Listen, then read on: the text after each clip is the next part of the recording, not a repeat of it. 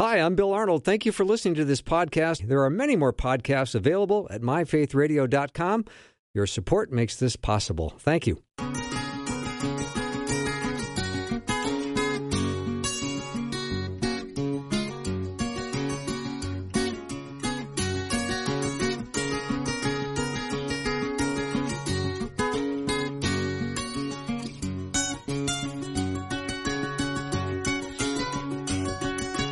And a warm welcome to the afternoon show. I'm Bill Arnold, and I'm so glad to be joined by Dr. Peter Kapsner as we are in our Sunburnt series, and virtually anything can happen in the Sunburnt series, and we're kind of wrapping up summer, so we are very excited to be being joined today by Dr. David Clark, who is a longtime friend and professor of Peter's, so this is going to be for a fascinating hour. We've got a topic today that we're going to chew on that is going to really create some great conversation.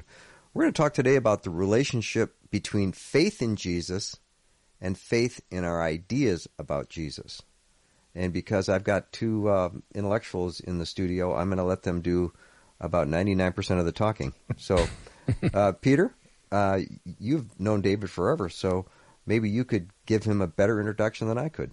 Yeah, well, as soon as we find those intellectuals in studio, David, we'll let him know. But, David, I know I've introduced you before in this way, but you came into my life when I had taken about 9 months off of seminary. Wasn't entirely sure if this is the direction I wanted to go, and especially because I wasn't even sure about all these ideas and all of what was happening, and came back, and the first class I had was with you. It was Christian Social Ethics, which I now actually teach, having stepped into your shoes in that. But the way you talked about life in the kingdom that could also intersect with our everyday life was just fascinating to me. And so we became friends, and you've been a mentor of mine over this time, as you've been the dean of Bethel Seminary down the road from where we are right now. A lot of other positions you've held. I know you're very active in churches as well. And maybe the most important thing I learned recently was that your wife, Sandy, is the very embodiment of heavenly hospitality. After all these years, I finally got the invite to dinner, and oh, wow, could she put on a spread between the blueberry pie and the mushroom crostini and the taco bar. It was quite the place.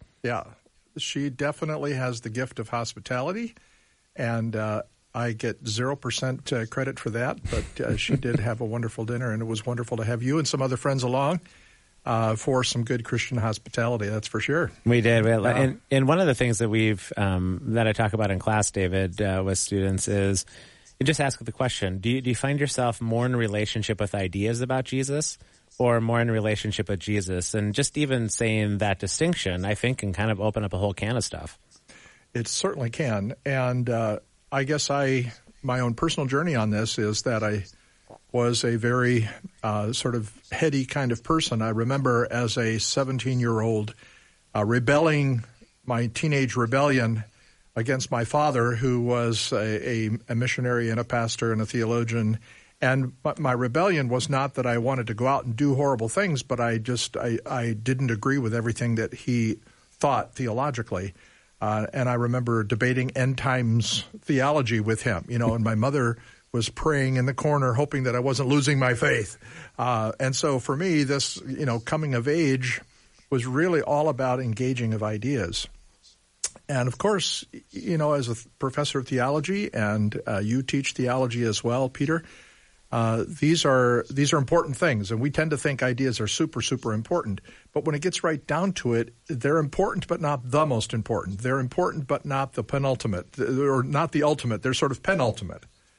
And one has to come to that realization in life that it's almost like, a Christian, it's like being addicted to sugar or something. You can get so addicted to the ideas that you forget that the reality the ideas point to is really the important thing. And that is something that one has to come to a realization. Now, other people have other gifts, right?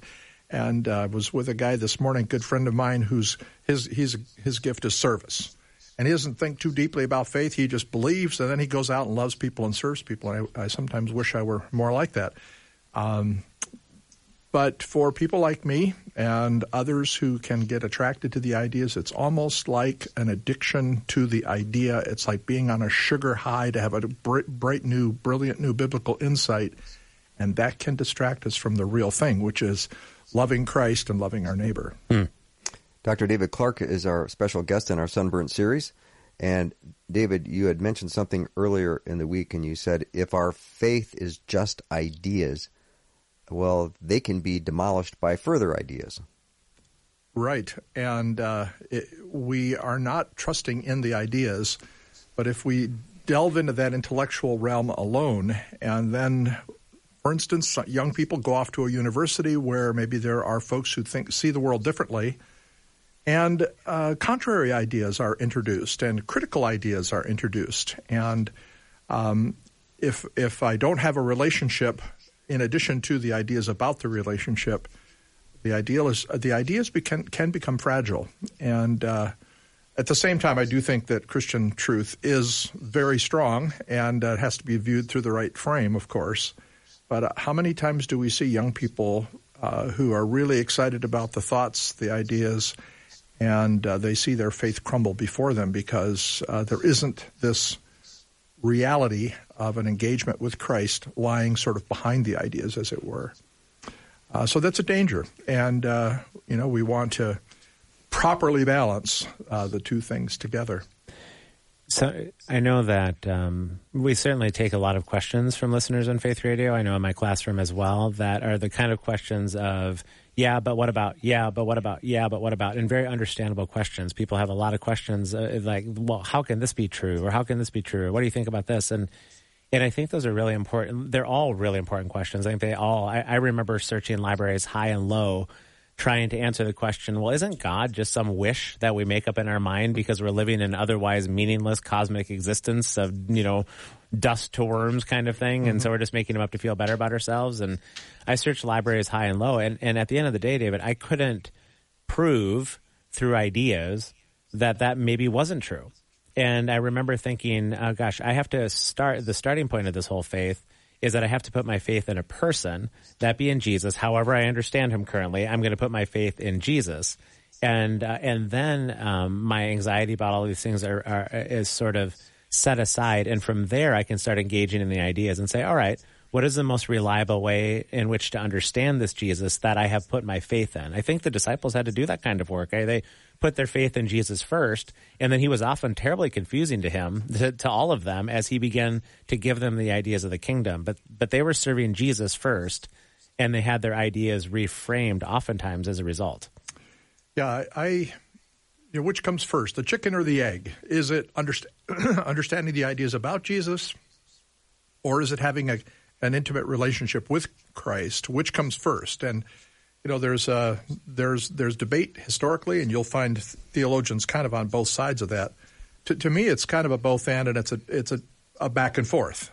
I think a great way to think analogically about this is to imagine a relationship between a man and a woman who are falling in love, and you're attracted to a woman. So you've mentioned my wife Sandy, who has this amazing gift of hospitality, and wow, I was attracted to her in stunning ways that I couldn't understand. She must have served blueberry pie really early in this. Actually, no. I learned about her culinary skills later. It was her person, the hospitality of personality. But you are attracted to that, but then you begin to understand it more. But then as you understand, you're also attracted more, and then you understand it more, and you get this kind of back and forth going. It's not an absolute sort of commitment to Christ before any knowledge, nor is it 100%, certain 1 + 1 makes 2 kind of knowledge, and then you commit. I imagine a relationship with Christ being more like developing a friendship or developing a love relationship with a future spouse, and it has to have that either or, that both and, that back and forth character to it. If you go too far in the direction of saying, you have a commitment to Christ and then it suddenly all makes sense, the risk in that is that, you could make a commitment to the Buddha and then afterwards it all makes sense. Mm-hmm. So we have to have wisdom in who we commit to. And yet at the same time, without making a commitment, you're not going to have full understanding either. And so again, I say it's this back and forth where you add a little to this and then you add a little on that side and then you grow a little on this side and then you come back and this develops a little further. It's very organic in that way. When we talk about faith in the person of Jesus, that's 100% easy for me to grasp. But then when we start to talk about ideas about Jesus, I think whenever you have a conversation with anybody, they say, well, you've got your ideas about God, and they almost feel like they can write you off because you're the crazy person. Yeah, all ideas are crazy from certain points of view. That's true, David. So there is no such thing as an idea that is, perfectly reasonable from every single perspective in the world. Right. From the perspective of a young person who's been hurt in love, the idea of having a lifelong relationship with a spouse doesn't make any sense. So my mom and dad are in their 90s, and in the next week or so, they're going to celebrate their 74th anniversary. Wow. Which is a little mind-boggling to me, actually. Dad will be 99 later this month, and Mom is 98. So, to a person who's been hurt in love, the notion of being committed to one person for 74 years, that's just crazy talk. Isn't it? It is, indeed. So I think you got to recognize that when we say, for instance, Jesus rose from the dead, well, there are a lot of points of view from which that really is crazy talk. In fact, honestly, I wake up in the morning sometimes and I think to myself, okay, I've given my life to this, teaching this idea that the person we serve rose from the dead. He was dead. He was in a grave for, 72 hours and now has come back to life. Like, we know that doesn't happen. How could that be? And I have to go back, to the evidence and just kind of refresh myself and get myself reoriented. Like, yeah, Jesus really did rise from the dead. And that has to orient the rest of my thinking, as opposed to my ordinary everyday experience where I've watched the news, on TV in the evening, and I've never seen a report that, guess what, somebody rose from the dead today. It's never been reported in my lifetime. So we have to balance these things. We have to get some evidence. We don't want to make a commitment to a charlatan. That's the key point. We don't want to commit ourselves to a Bernie Madoff who's going to steal all the, $157 that I've saved up for retirement. I want to make a commitment in faith, but I want to be wise to do it to a person who is worthy of that commitment. And that's why I've got to balance the ideas about Jesus with the trust in Jesus. I can't just do one or the other. Peter, David's not playing fair. He's not. We don't have this illustration about our parents celebrating our 76th wedding anniversary. No. You pull that out and we're done. We're done. Neither one of us has a full deck compared to that. Not at all. Yeah. So let's take a break. We'll be right back with our Sunburnt series. Dr. Peter Kapsner and I are so glad to have Dr. David Clark. And we're talking about ideas about Jesus. And it's if you have a question or a comment, let us know what it is. 877-933-2484. Again, the relationship between faith in Jesus and faith in our ideas about Jesus is our topic. Be right back.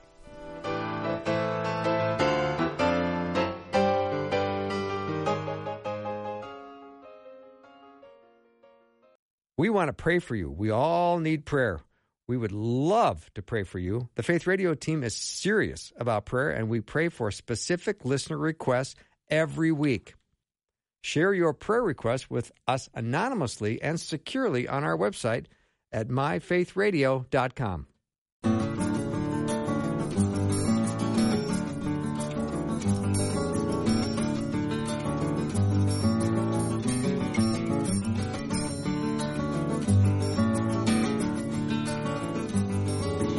Welcome back to the show. It is our Sunburnt series. Peter and I are so glad to have Dr. David Clark in studio with us. We're talking today about faith in Jesus and faith in our ideas about Jesus, which is an interesting topic. And it might take us the whole hour to get our arms wrapped around it, which is fine because we have David for the whole hour. And Peter, let's talk about, with David, the word believe. As we're talking about ideas, I can't think of a more important word than the word believe. Yeah, and David was talking a little bit during the break just about that this word believe kind of has this built-in back and forth between our trust in Jesus and understanding and ideas about Jesus. Yeah, well, you go to the story of the Philippian jailer in Acts, and the jailer says, what must I do to be saved? And Paul classically says, believe in the Lord Jesus Christ and you'll be saved. And we in English look at that word believe, and it can sound an awful lot like believing an idea is true. And when we think about believing something, we typically think of it as kind of a little brother to knowledge.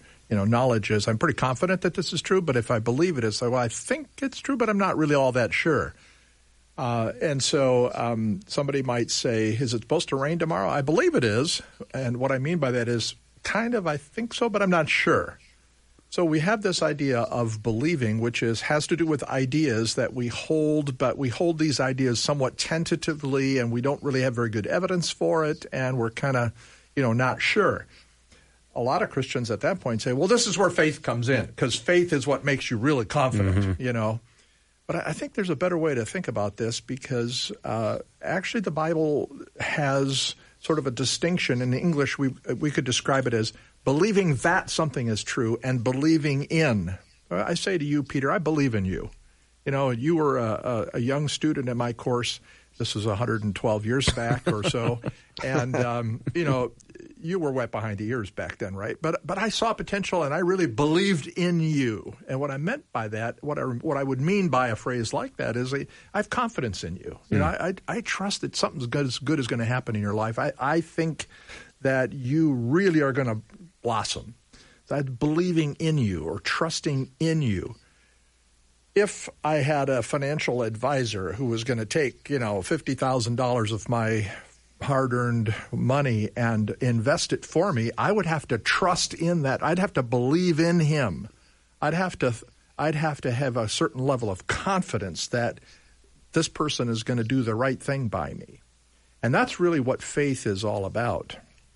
It's this concept of personally trusting in someone and having full confidence in their person. And that kind of faith we call believing in. Believing that is more about thinking that an idea is true. And thinking that an idea is true and trusting in the person are linked. But the real core of it is the trusting in side.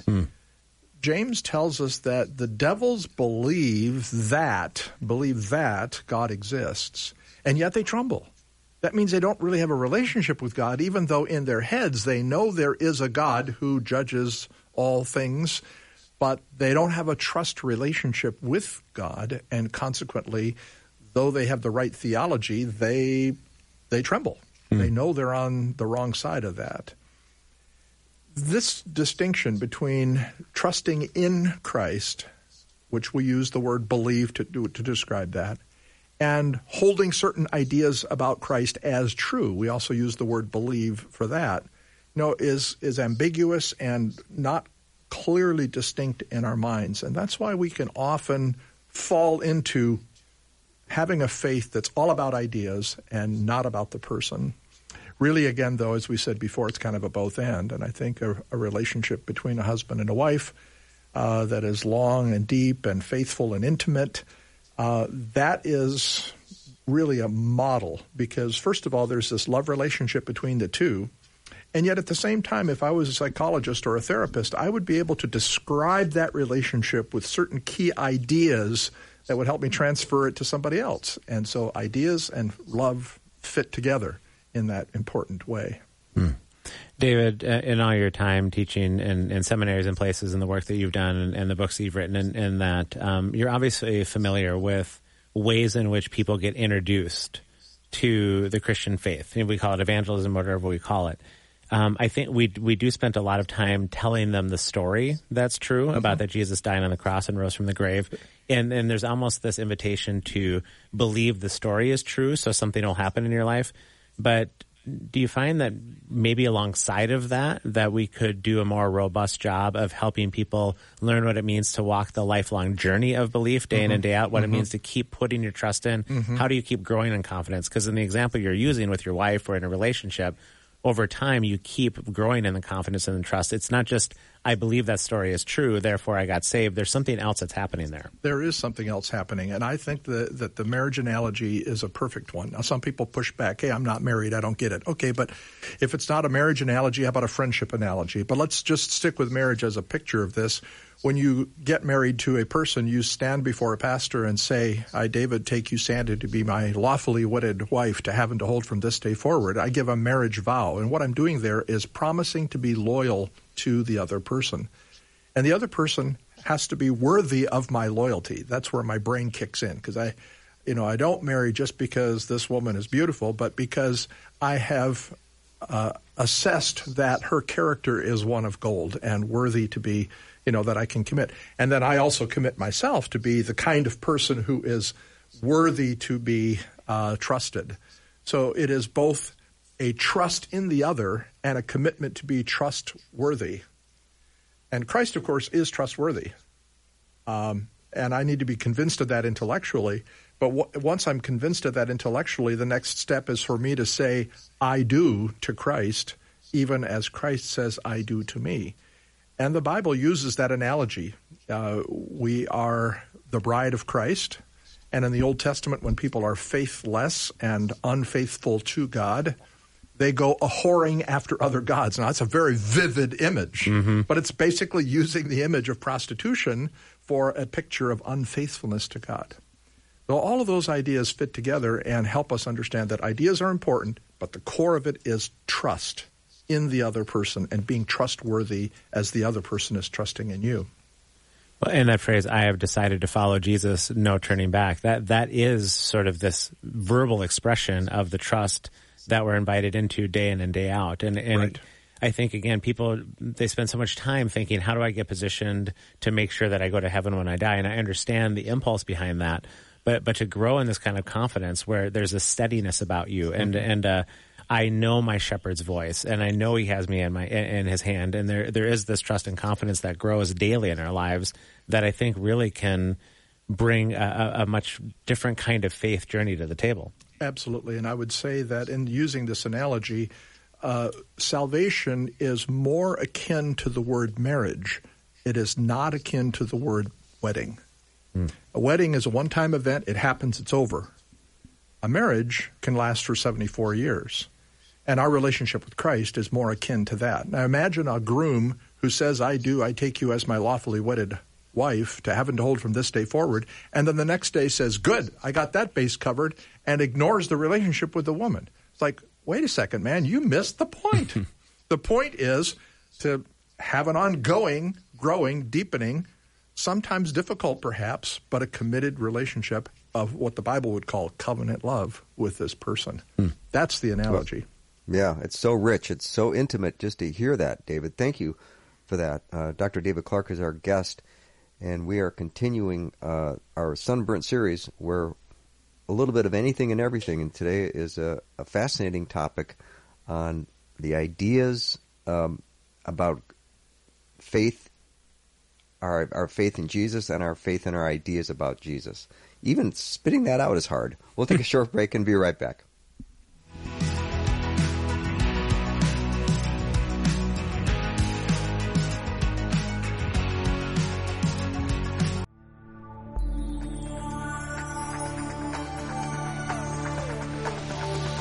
It's the afternoon show with Bill Arnold. Prime time, drive time. Let's get it started. Jump in your car. Yeah. What's for dinner? Hey. It's the afternoon show with Bill Arnold. Welcome to the Sunburnt series. Peter Kapsner and I are so glad to have Dr. David Clark as our guest. And we're talking about the relationship between faith in Jesus and faith in our ideas about Jesus. It's not a simple topic, but David is handling it beautifully, and Peter as well. So how do we discern right ideas from wrong ones about Jesus? Well, that's a can of worms, isn't it? It is. Yeah. And honestly, this has kind of been at the core of my teaching career because, honestly, I struggled with doubt as a high school boy and an undergraduate in college. So this goes back to the previous millennium, actually. So, it's back into the 1900s here. And I remember wondering about my faith. Could I really trust in this? And I was in a sophomore class, and we had a professor come to talk about God, and he was an expert in Thomas Aquinas, who was a great Catholic thinker, very, very influential thinker. And he said that, we can't absolutely prove that God exists. And I almost fell out of my chair. It's like, wait a second, what now? I thought we could prove this. And it's sort of rattling my cage here that we couldn't prove this. But he said you can't. It's not quite the same as 1 + 1 makes 2, which you can sort of, logically prove. Or a husband is a married man. That's by definitionally true. It's 100% certain. But the existence of God is not 100% certain. I was really rattled by that. And then several years later, I was in a PhD course on the problem of evil. Now, that's an exciting course. Rosa, you would enjoy, taking a whole semester talking about suffering and evil. And actually, I ended up teaching courses on that because it's such an important question, right? But how could there be a God if there's so much suffering in the world? Because after all, God loves us, and so he wouldn't want us to suffer, surely. And God is almighty, so he should be able to snap his fingers and get rid of all suffering. Well, if he should want to get rid of evil, and he should be able to get rid of evil, but he hasn't gotten rid of evil, that means that God doesn't exist. Okay, I was now really thrown for a loop. You just threw me for a loop with that one, David. Yeah, well, we're going to have to deal with this on another occasion, Peter, and we can have a counseling session after class here. But no, in all seriousness, that was a point in my own life where I thought, okay, I'm not sure what this is all about. I remember coming home from that class, and my dearly beloved wife looked at me, and I was starting to feel shaky about my faith. It raises the whole question of how we can have confidence in the truth of the Christian faith.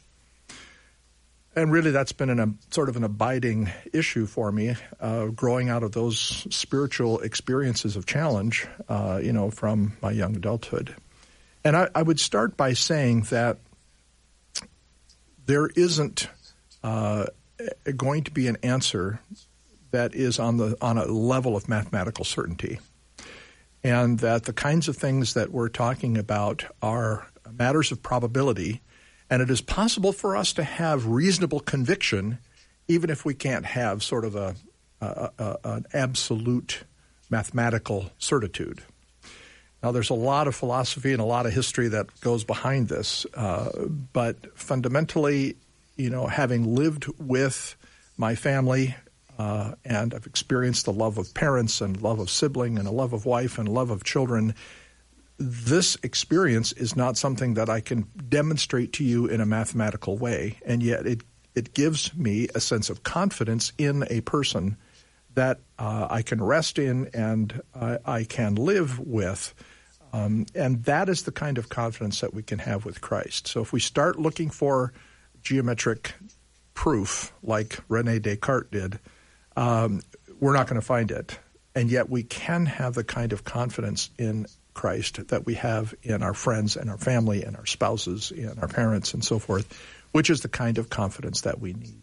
And at the end of the day, I mean, this whole journey is about trust. I mean, this isn't just to ignore the issues or not to think of the most reliable ways to think about these really hard issues that you bring up. But I think often, David, that we're in relationship with the one who is the truth while we then pursue in our best way possible what that truth is. But our confidence comes not because we have the full mathematical certainty of the truth, as you said, but our confidence comes because we're in relationship with the one who is the truth. Is that maybe a way to help relieve some of the anxiety about these seemingly unanswerable questions? I think so. And also I think it's important to realize as well that in our daily lives we are, as it were, required to live. We have to live. The existentialists, existential philosophers would say we're thrown into the world. I mean, we're out in the world and we have to make choices and we have to decide how we're going to live. And there are some intellectual people who pride themselves on not making their mind up about whether God exists or doesn't exist. They're agnostic, and they give themselves a pat on the back for being so honest with the evidence. And my response to that is to say, it's wonderful that you are honest with the evidence, but you still have to live your life. You have to, you have to put your money down and make your choice, right? And as a rock group called Rush said, this goes way back, they said, but not to decide is to decide. And so we don't have the luxury as human beings not to commit to a certain way of life.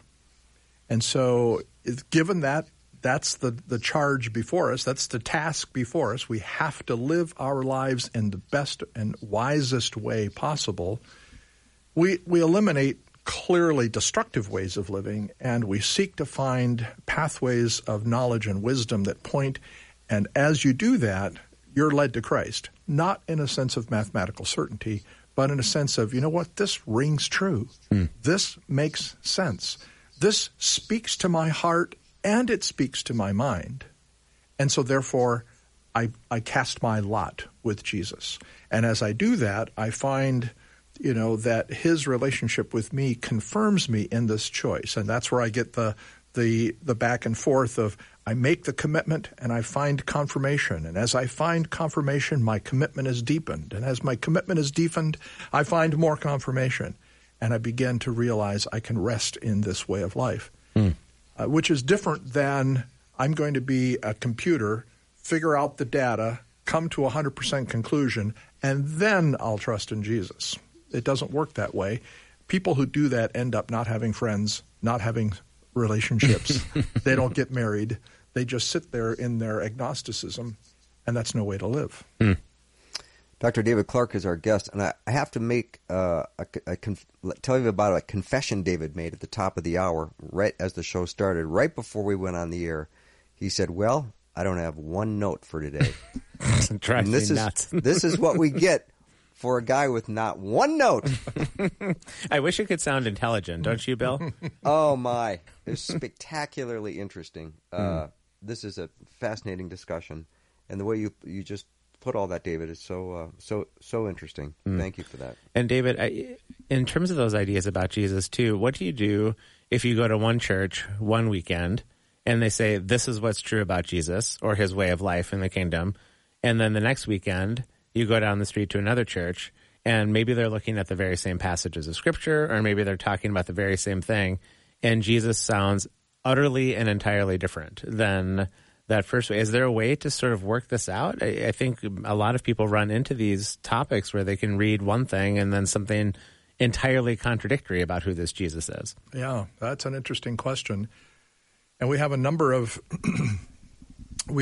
tests that we would use. I mean, obviously some teachings about Jesus that are out there in the blogosphere, you could test them against the Scripture, and clearly they're not quite what the Scripture is saying. So those are the easy ones, I would say. I do think as well that there are versions of Christianity that speak about love and speak about relationship and covenant and trust and all these things, and yet you get into the psychological dynamic of that system and you realize that it's a lot more about inducing guilt. And, your antenna can go up and say, you're saying one thing and you're living a different way. And so I think one of the wonderful things about young people is that they just have this baloney meter, the baloney detector. And you can go into a church where it's a social system, and regrettably, while there's a lot of talk about love and talk about grace, it's actually a lot more about guilt and a lot more about forcing people to follow the rules and so forth. So I would say there are multiple strategies here. We're testing it against the Scripture, but Scripture also says we sort of test the spirits, as it were. And this is almost like a testing of the Spirit. Is there an authenticity and a coherence, a fit? Does it fit together what's being said about grace and what's being said about love, and then how the system is actually working? When somebody does something wrong, how does the system react? Do they react in anxiety and condemnation? Or do they say, we love you. I don't think this is who you really are in Christ. It's not really how you want to live. How can we walk with you to find a better way and to develop a better set of habits? And good baloney detectors can sort of feel the difference between a system that is really filled with kingdom life and a system that's really built on rules and regulations. Now, that's not to say rules and regulations aren't important, but they're there to help us achieve something higher, which is this life in Christ. Boy, that's a beautiful way you put that, David. Explaining to somebody who's, not living the life they should, how can I help walk alongside you? Sure. It's a beautiful descriptor. Do we have time for a quick story here? I remember once when I was in a leadership role, and one of the people who was on my team was getting flack from a student, and couldn't quite get through to this student that the student need to have a little bit more of a respectful attitude towards this staff person. So I invited the student into my office, and I said, this is lunchtime, and actually during lunchtime, I like to play basketball. But today I'm going to skip that because I love you. And I want to tell you something about how you need to live. But first, I want to make sure you understand that the reason I'm doing this is because I care for you and I love you and I want you to flourish in the future. Okay, the person said. And then I said, all right, so now that we've got that clear, what you're doing with this staff person is not acceptable. If you keep acting this way, you're going to pay a price down the line, because I could imagine a situation where you could even get fired from a job if you act this way. So this has got to change. Do you follow what I'm saying? Okay, yeah. After it, the person said, I have never been in a situation where I was corrected in something I was supposed to be doing, but I also felt loved at the same time. Okay. Well, I realized that this young person came out of a family system which was about following the rules. But nobody understood that the reason you follow the rules is because it enables us to love each other better. And so you got half the story, but you didn't get the other half of the story. You got the rule part, but you didn't get the point of the rule part.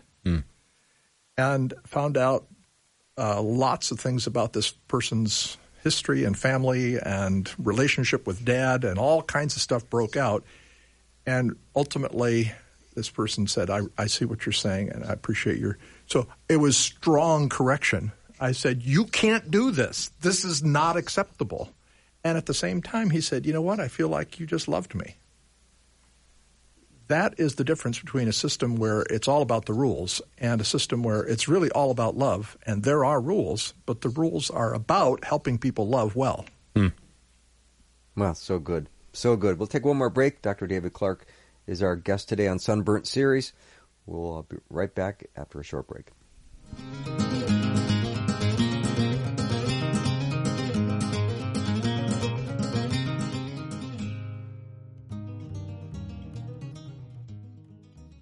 Faith Radio and Afternoons with Bill podcasts are available because of listener support. If you are a supporter, thank you so much. Becoming a supporter today by visiting myfaithradio.com.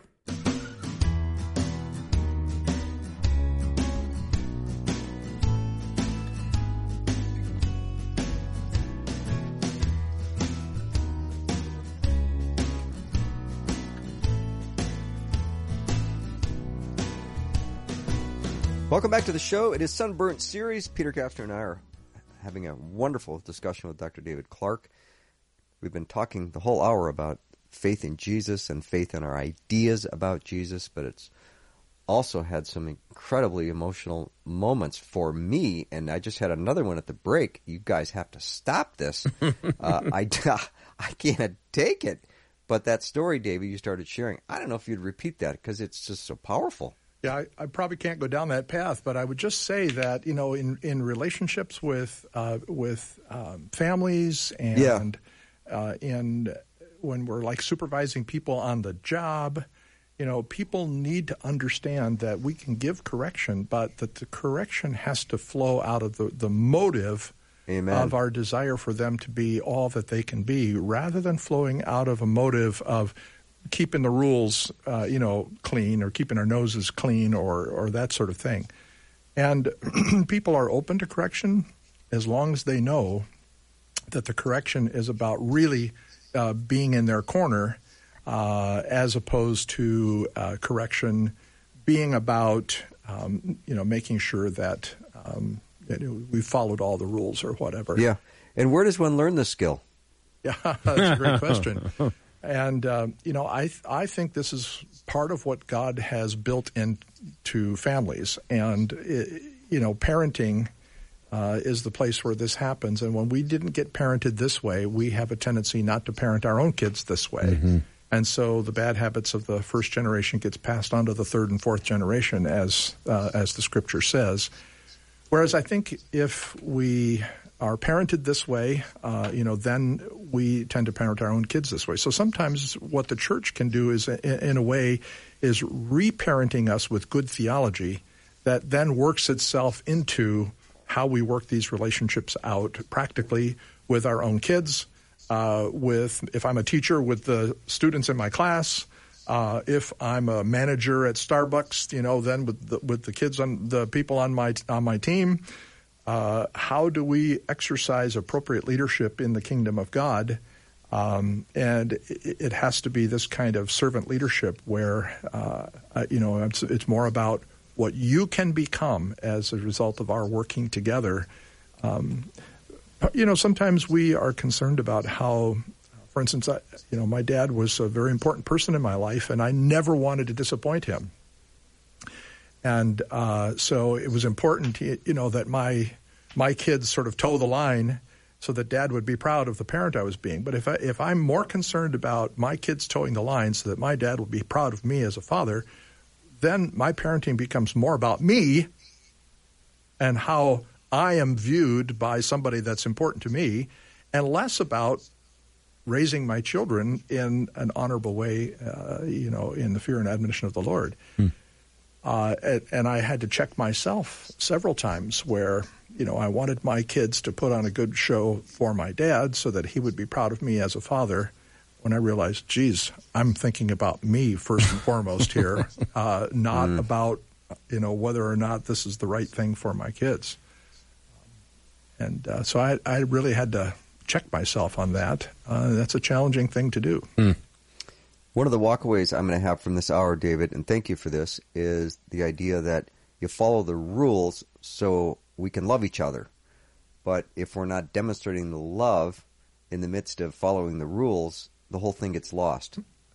I think that's a bottom line concept, is that if we do things the right way but not for the right reason, ethics and morality always has to have the right motive and the right rationale and the right reason behind the right action. And I do think that Christians have a tendency to focus on the right action without the right motive. That's called legalism, and it turns people away from the faith. If somebody is struggling with just that heart of love, I mean, I know that habits and practices can help, but at some level, it seems like the Bible talks about an ongoing supernatural intervention, that God begins to bring that love in ways that sometimes we can't even describe. And sometimes it's the rooting out of our own idolatry or whatever's going on that's standing in the way. But the source of that love ultimately is God. So are there some ways and practices in which we can grow in that love in the kingdom? And because we can't almost do it ourselves at the end of the day. Yeah, that's a good question. I do think habit is a part of it. Insight comes, as I am awakened to the reality that I might be, for instance, it suddenly hit me that day that I was parenting so that I would look like a good parent rather than parenting so that my child would become a virtuous person. And when I suddenly realized that, it's like, okay, Lord, you just crushed me here, and I need to redo this so that I'm being checked. So I think that's insight. I think habit is a part of this. I do think that perspective matters. If I can, for instance, in the parenting relationship, if I am parenting a child, one of the things things I should remember is that God is parenting me in a way, God, my Heavenly Father, and how is He doing, and how can I imitate Christ in that? I do think that there are a lot of those kinds of things that can be helpful. Mm-hmm. David, as we've been talking about faith in Jesus versus ideas about Jesus, there's a question that came in from a listener, and it's this: is there a difference in the King James Version between believe in Christ and believe on Christ? I haven't checked the King James Version, but for me, the more important thing is, looking back to the original language. Mm-hmm. And when you compare Greek to English, there is a difference there. And the difference is that the word for faith can function as a noun in Greek, and it doesn't function as a noun in English. Mm-hmm. That's grammar, mm-hmm. and that takes us back to high school English, and I'm sorry for that because that may be a bad memory for some of us. But the idea that in Greek, the word pistis, pistuo, is the verb form, functions as a verb. So we mentioned Paul and the Philippian jailer, and what must I do to be saved? Paul says, believe in the Lord Jesus Christ. Well, the word believe there actually translates pistuo, which is to faith. It's the infinitive to faith, and we don't have that infinitive in English, and that's where we get bollocksed up. But what Paul is really saying is faith in the Lord Jesus Christ, and you will be saved. Or I think the best word is trust in the Lord, and you will be saved. That's, Proverbs 3, 5, and 6, trust in the Lord. So it's really not a function of the King James Version. It's a function of the Greek language and how we, in English, for whatever grammatical reason, just don't have a perfect translation for the verb to faith. And the trust and even believe and the saved, there's a part of it that is ongoing in our lives, right? I mean, it's meant to be an ongoing thing, not just a one-time event that I do, but a growing reality in me. And I do it in small acts every day. So I think the marriage analogy is beautiful here, because when I said I do to Sandy Lothies many years ago, there is a fact as well that when I don't feel like helping around the house or doing a task that is part of my domestic chore, in doing what I don't want to do, I am actually repeating my I do to her. It is an act of love. To do that domestic chore, let's say, or to respond in a moment of conflict or disagreement, to respond not selfishly or out of a immature spirit, but out of a mature spirit. Those are repeating the I do that I said on my wedding day, and I have to repeat I do every day of my life. I think, David, in the relationships that I'm in, when I'm not seeing somebody initially through the lens of fondness or tenderheartedness, when that's not my first move, usually that's because there's something in me that's standing in the way. And those are some places where you can ask God to search me and know me about why am I not seeing this person across from me through the lens of sort of tenderheartedness. Right. And those are some really great places, I think, in which our faith grows. Absolutely. And it can be for a variety of reasons. In my own lack of maturity or my own woundedness or hurt from the past. And those are places where the Holy Spirit can bring healing into my life and allow me then to become more mature the next time I'm engaged in a conflict like that or a conversation like that.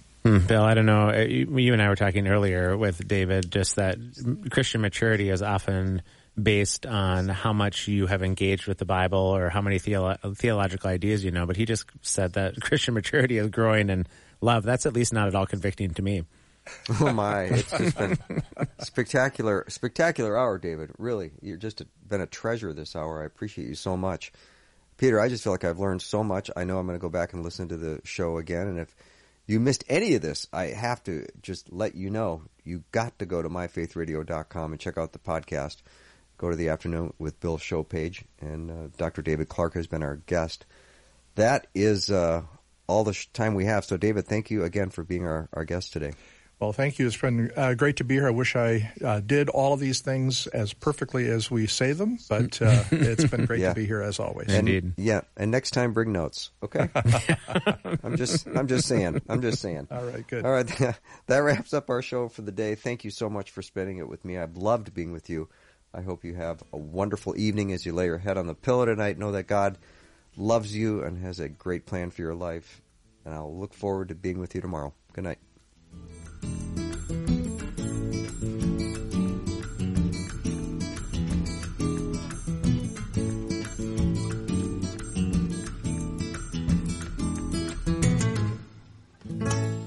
Thanks for listening. Programming like this is made available through your support. Information available at myfaithradio.com.